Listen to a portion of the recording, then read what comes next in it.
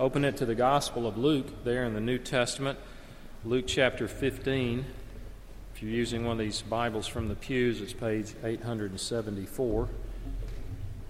We'll look at two brief parables today, the lost sheep and the parable of the lost coin.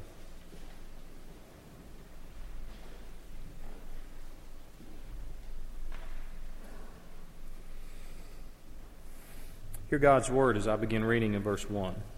Now the tax collectors and sinners were all drawing near to hear him. And the Pharisees and the scribes grumbled, saying, This man receives sinners and eats with them. So he told them this parable. What man of you, having 100 sheep, if he has lost one of them, does not leave the 99 in the open country and go after the one that is lost until he finds it? And when he has found it, he lays it on his shoulders, rejoicing.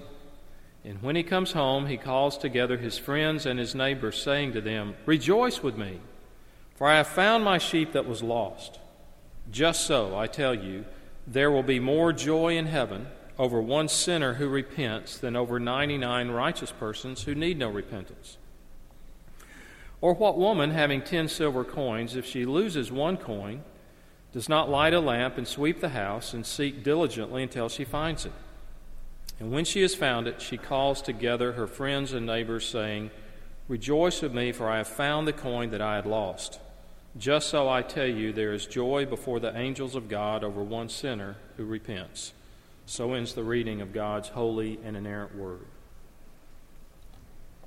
These two parables, though they are slightly different, they teach the same point, along with the parable of the prodigal son that follows those. They focus on the central point that God loves sinners, and He goes to great lengths to pursue them, and so should we. That's the point of these two parables and the one that follows the prodigal son. It tells us the simple setting. The context is told in verse 1 that the tax collectors and sinners were all drawing near to him. So these people that were not religious, that were not involved with the synagogue, the local place of worship in the Jewish community, they were coming to hear Jesus. Now there's an irony here, though you wouldn't pick up on it because we did not read the previous chapter, chapter 14. But in chapter 14, Jesus has been giving the cost of discipleship. He's been giving the overview of what the sacrifice will be involved if we are His disciple. So that was the message they were hearing. And apparently that is the message to which they were drawn. So in chapter 14, He said, If you're a disciple, you must carry your own cross and come after me. In verse 28 of chapter 14, he urges them to calculate the cost before following Him. He says, So therefore no one of you can be my disciple who does not give up all his possessions. So this was the message that the unlikely crowd was assembling to hear. Jesus was approachable. Jesus was accessible. And so people were not afraid to come and hear Him. They were not afraid to talk to Him. Now, in that day, it was normal. It was typical. It was just the way things were that religious people, especially religious leaders, did not associate with those who were irreligious. And though they call them here sinners, we're all sinners. But they were publicly viewed as outside the faith, outside the synagogue. And then also, in many cases, they had bad reputations that they had earned. So religious people would not associate with them, even to teach them the Scriptures, because socializing with them implied guilt by association. It could appear that they were condoning the sinful behavior that was being practiced. And so consequently, the Pharisees and the scribes, those were like the Jewish lawyers of the Old Testament Scriptures, they are grumbling, it tells us in verse 2, and they say, This man, he not only receives them, he eats with them. Eating was and is a sign of acceptance. So they are not happy about this. They're not happy with him. They're criticizing Jesus. That's the point of criticism. The Pharisees were willing to work with sinners. They were willing to teach them if they were penitent and ready to be taught. But they were never willing to seek them out. That's the big difference. They were not willing to seek them out.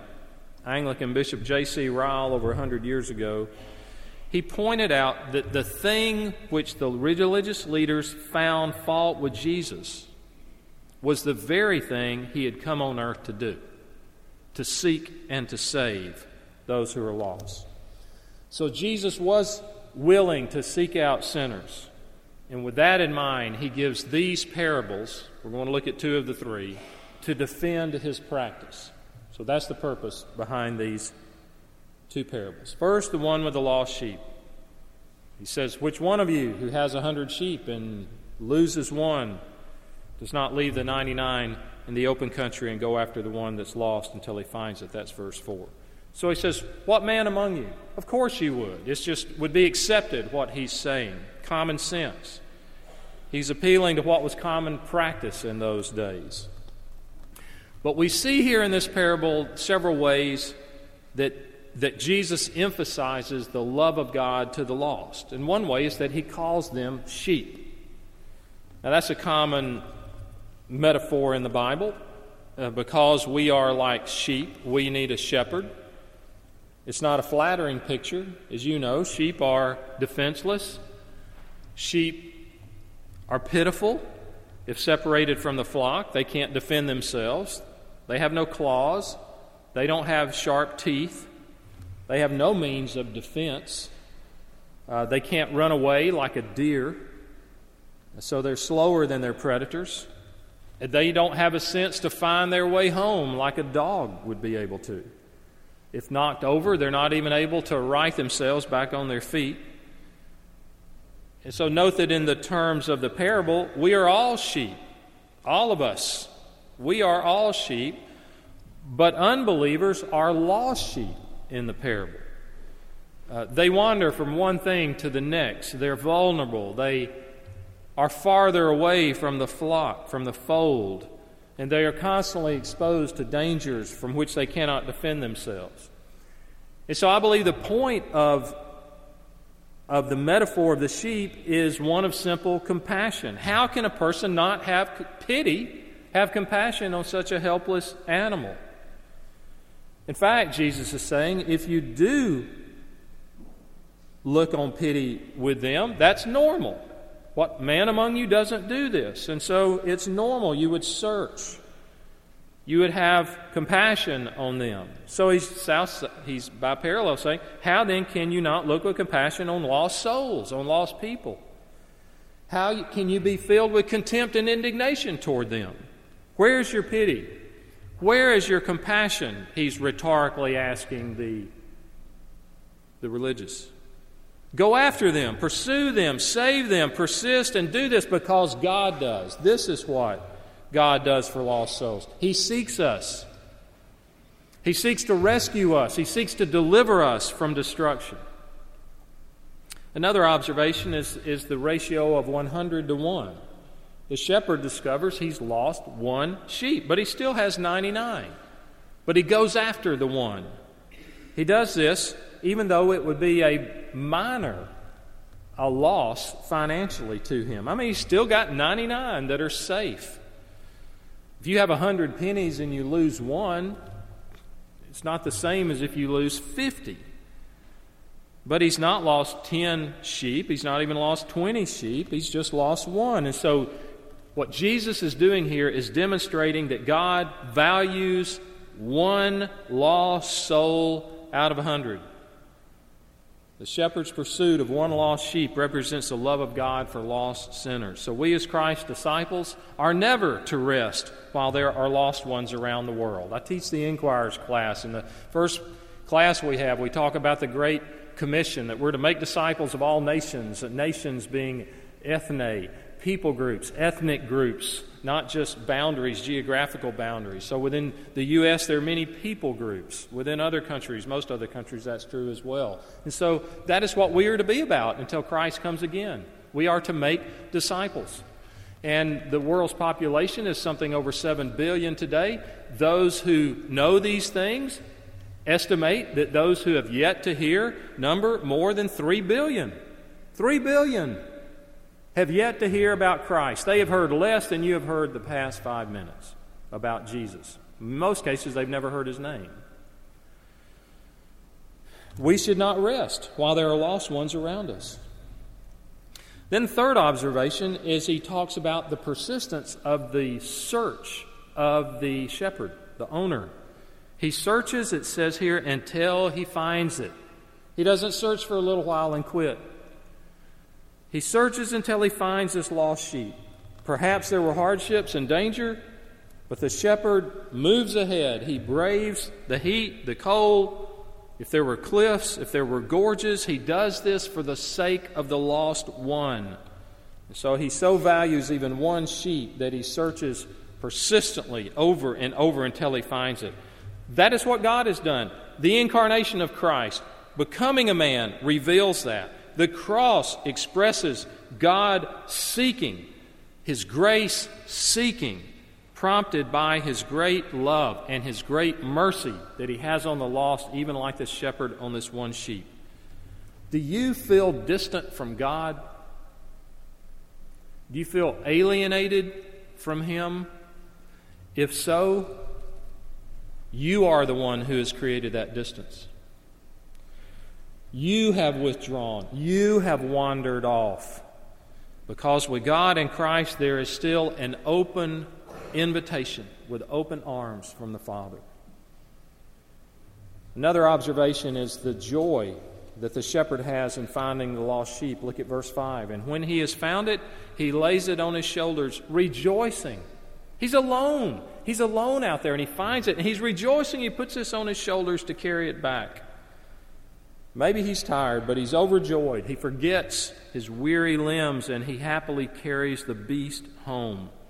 And so this sheep, even though it's 1 out of 100, is no mere possession. It's an object of the shepherd's love. He has great affection for it too. So he gathers his friends, he gathers his neighbors. It says he calls them, and then in verse 6, he says, "Rejoice with me, for I have found my sheep which was lost." He wants others to share in his joy. And then Jesus, in verse 7, speaks of the joy in heaven, the joyful response. It's the main point of the parable. "So I tell you, there will be more joy in heaven over one sinner who repents than over 99 righteous persons who need no repentance." Heaven rejoices. Heaven celebrates when a sinner repents. And this is not speech like many of us use when we speak about heaven. If you've studied the Bible and the descriptions of heaven, it's often portrayed in what will not be there as much as what will be there. There will be no suffering, no tears, things like that. So there'll be no sin, there'll be no temptation. But there's still a lot of speculation. We know it will be wonderful. We know Christ will be there. We know a lot of other things about it, but there's still a level of speculation. And so sometimes, even within the church, often within the church, people talk about heaven as though they know something the rest of us don't. Well, I know Aunt Sally sure was glad to see so-and-so. And we're kind of polite and say, but at the same time, they don't know that, right? I mean, how do you know that? He knows this. This is dead on, because Christ knows. And he says with certainty, when he speaks about heaven, that there is joy. There is joy with the Father and with the angels over one sinner who repents. This isn't our speculation. This is Christ's certainty. I remember as a youngster those rare occasions when I was in sheer surprise and delight when my parents or a teacher or a coach or friends cheered me when I accomplished something that was noteworthy in academics, in athletics, or wherever it might be. I mean, it's nice. It's exhilarating to have someone celebrate something you do, isn't it? Your family, and then imagine if you do something, and maybe some of you have, and you get notoriety in the entire city. Or maybe you're in the newspaper and you're congratulated for something great you did. Imagine an entire state or a nation. But this heavenly celebration exceeds them all. This is the ultimate audience. God and His angels are rejoicing. So Christ is saying we should pity and pursue the lost. And if God loves the lost, so must we. And if heaven celebrates the rescue of the lost, so must we. But He's not finished. So to hammer home the same point, He goes on to the next parable about this lost coin. A little briefer, a little different, makes the same point with a few different details. It's not a lost sheep this time. This time it's a coin. Verse 8, what woman having 10 silver coins, if she loses one coin, does not light a lamp and sweep the house and seek diligently until she finds it?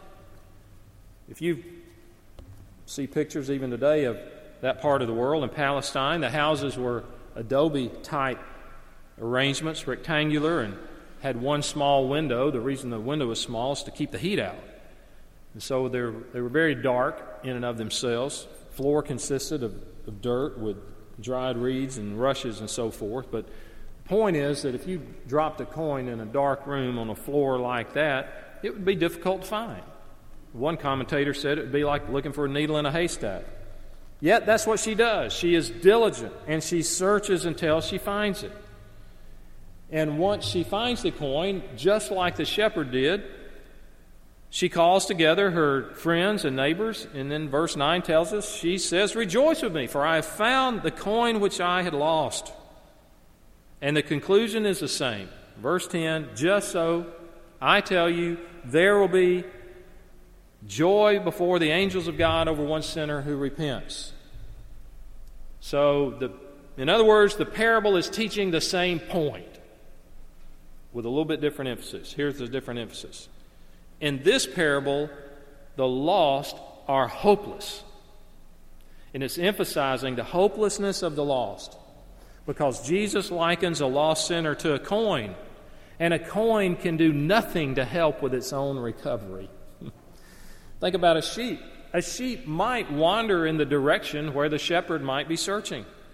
The sheep might make enough noise to be heard, but a coin cannot find itself. A lost sinner cannot find his way back to God by trying to change your morality or turning over a new leaf or walking a new path on your own. You cannot do it because we are incapable. Ephesians says that the biblical picture of lostness is death. We were dead in our transgressions and sins, it tells us in Ephesians 2. And so the Christian faith is not a religion of personal effort.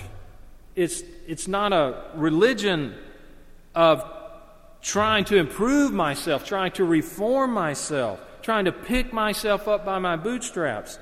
It is a religion of grace. Look, notice the one-sided nature of the search. With the lost coin, all the focus is on the action of the searcher, of the woman. Unlike how we may feel about the sheep, which evokes sympathy, in this parable, all the attention is on the woman as she lights a lamp, as she sweeps the house, as she searches carefully. And so when she finds it, no credit goes to the coin, because finding it is entirely due to her diligence in searching. So what are we to understand from this? What are we to understand from this parable of this lost coin? If we are to be found, it will be the result of a sovereign and gracious search of God. That's what Jesus is emphasizing. That God has been on the pursuit. And God is pursuing some of you. And He has pursued you in the past. And He's brought circumstances into your life. He's brought blessing or affliction or a broken heart or the loss of a loved one, or great blessing to show His kindness, which is intended, Romans says, to lead us to repentance. He shows His kindness to lead us to Him. He's brought people into your life. He's brought opportunities into your lives. And so He has placed us in just the right place at the right time to hear what we needed to hear. And so Jesus is explaining, as He's talking to these religious critics who are condemning him because he socializes with tax collectors and sinners, his answer is that he is like the searching woman.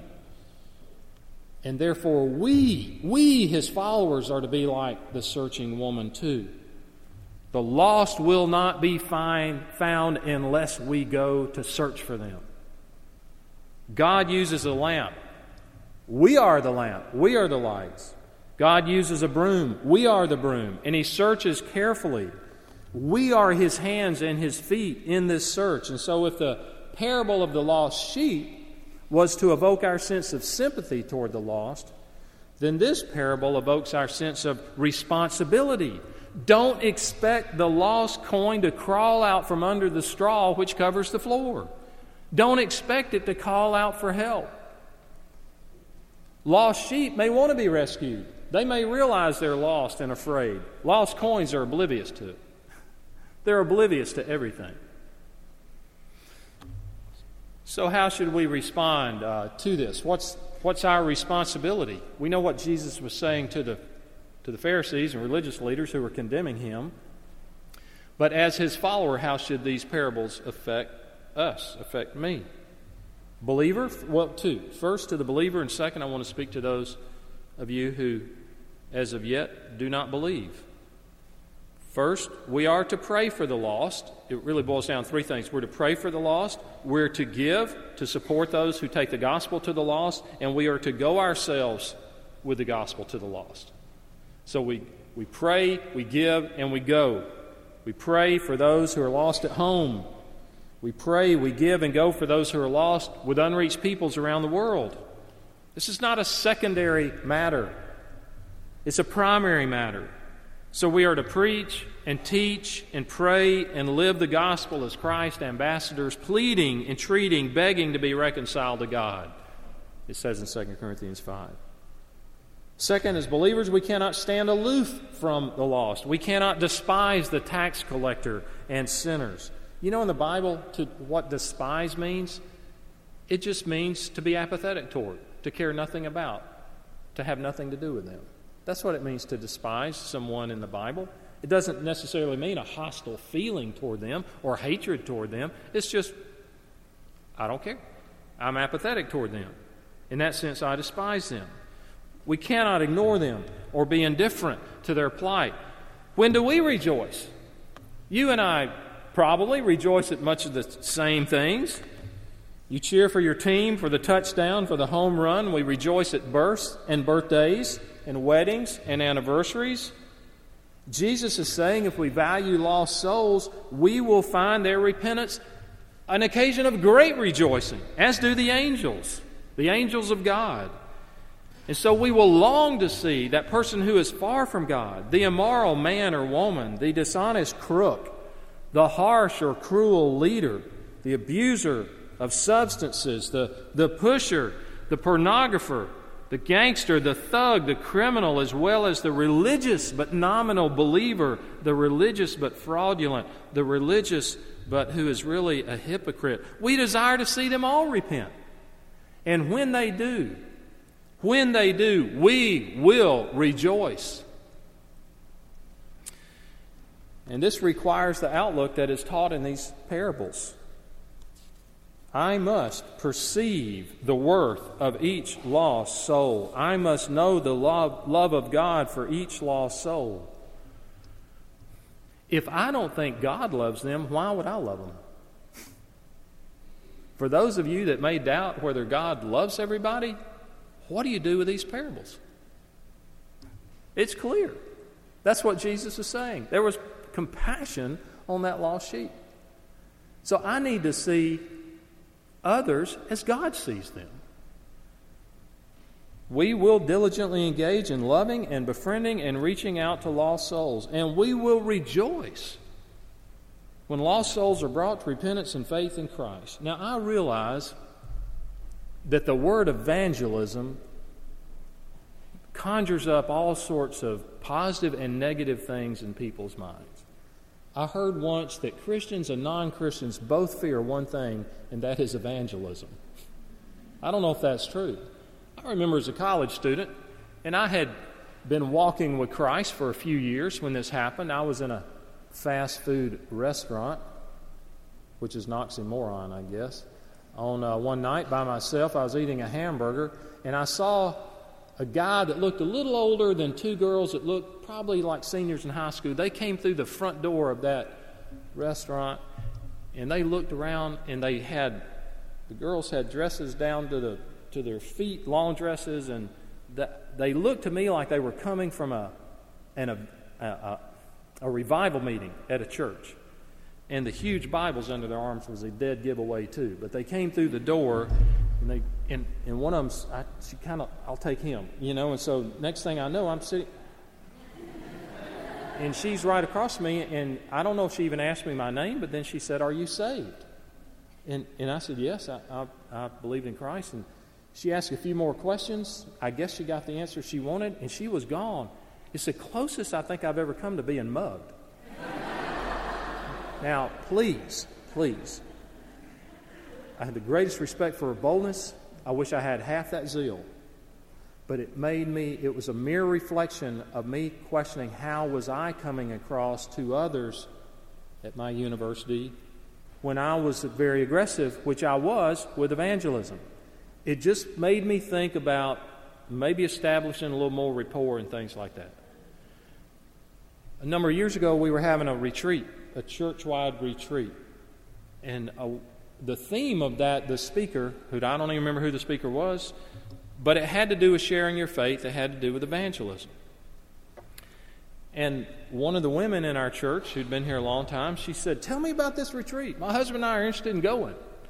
And I said, "Well, it would be this. Here's the place. Here's what we're going to do." And she said, "What are you going to talk about?" I said, "Well, the speaker's going to talk about evangelism." And she went, "Evangelism?" That was it. That brought that conversation to an end. They wanted nothing to do with that weekend conference. Now, maybe her understanding was back to my hamburger encounter or something like that. Maybe that was her. Maybe there'd been a bad experience in the past. But on the authority of God's Word, every one of us are to have the mind of Christ, to have compassion for the lost, to seek the lost, and recognizing that God rejoices. He and the angels in His presence rejoice when even one sinner repents. That's the words to the believer, last of all, to the unbeliever. If you're here today and you, as of yet, don't have faith in Christ, you've not received Him, put your faith in Him. Jesus welcomes sinners. He eats with them here. So no one should stay away from the banquet table for fear of being rejected, or he won't accept me if he only knew what I've done. Do not stay away. Do not refuse His love.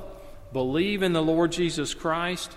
Receive Him who is happy to receive you, who rejoices to receive you, and you will be saved. Let's close in prayer. Our Father, often what is on our hearts does not reflect what's on your heart. We pray that with the proper understanding of what is on your heart, a desire to see the lost found, and rejoicing when it happens in your presence, we pray that you'd put that on our hearts, and that the little bit of time that you've given us in these lives as your servants, we pray would be invested as disciples in seeking to make known the gospel to others. As we pray, as we give, as we go, as we support those who are cross-cultural, do everything that we can to get the word out, and help us even this week to notice people you've put in our lives that so far we've not really noticed. We've not paid them much attention. We haven't even paid enough attention to pray for them. So we pray that this week there'd be progress by your Holy Spirit. We ask these things in Jesus' name. Amen.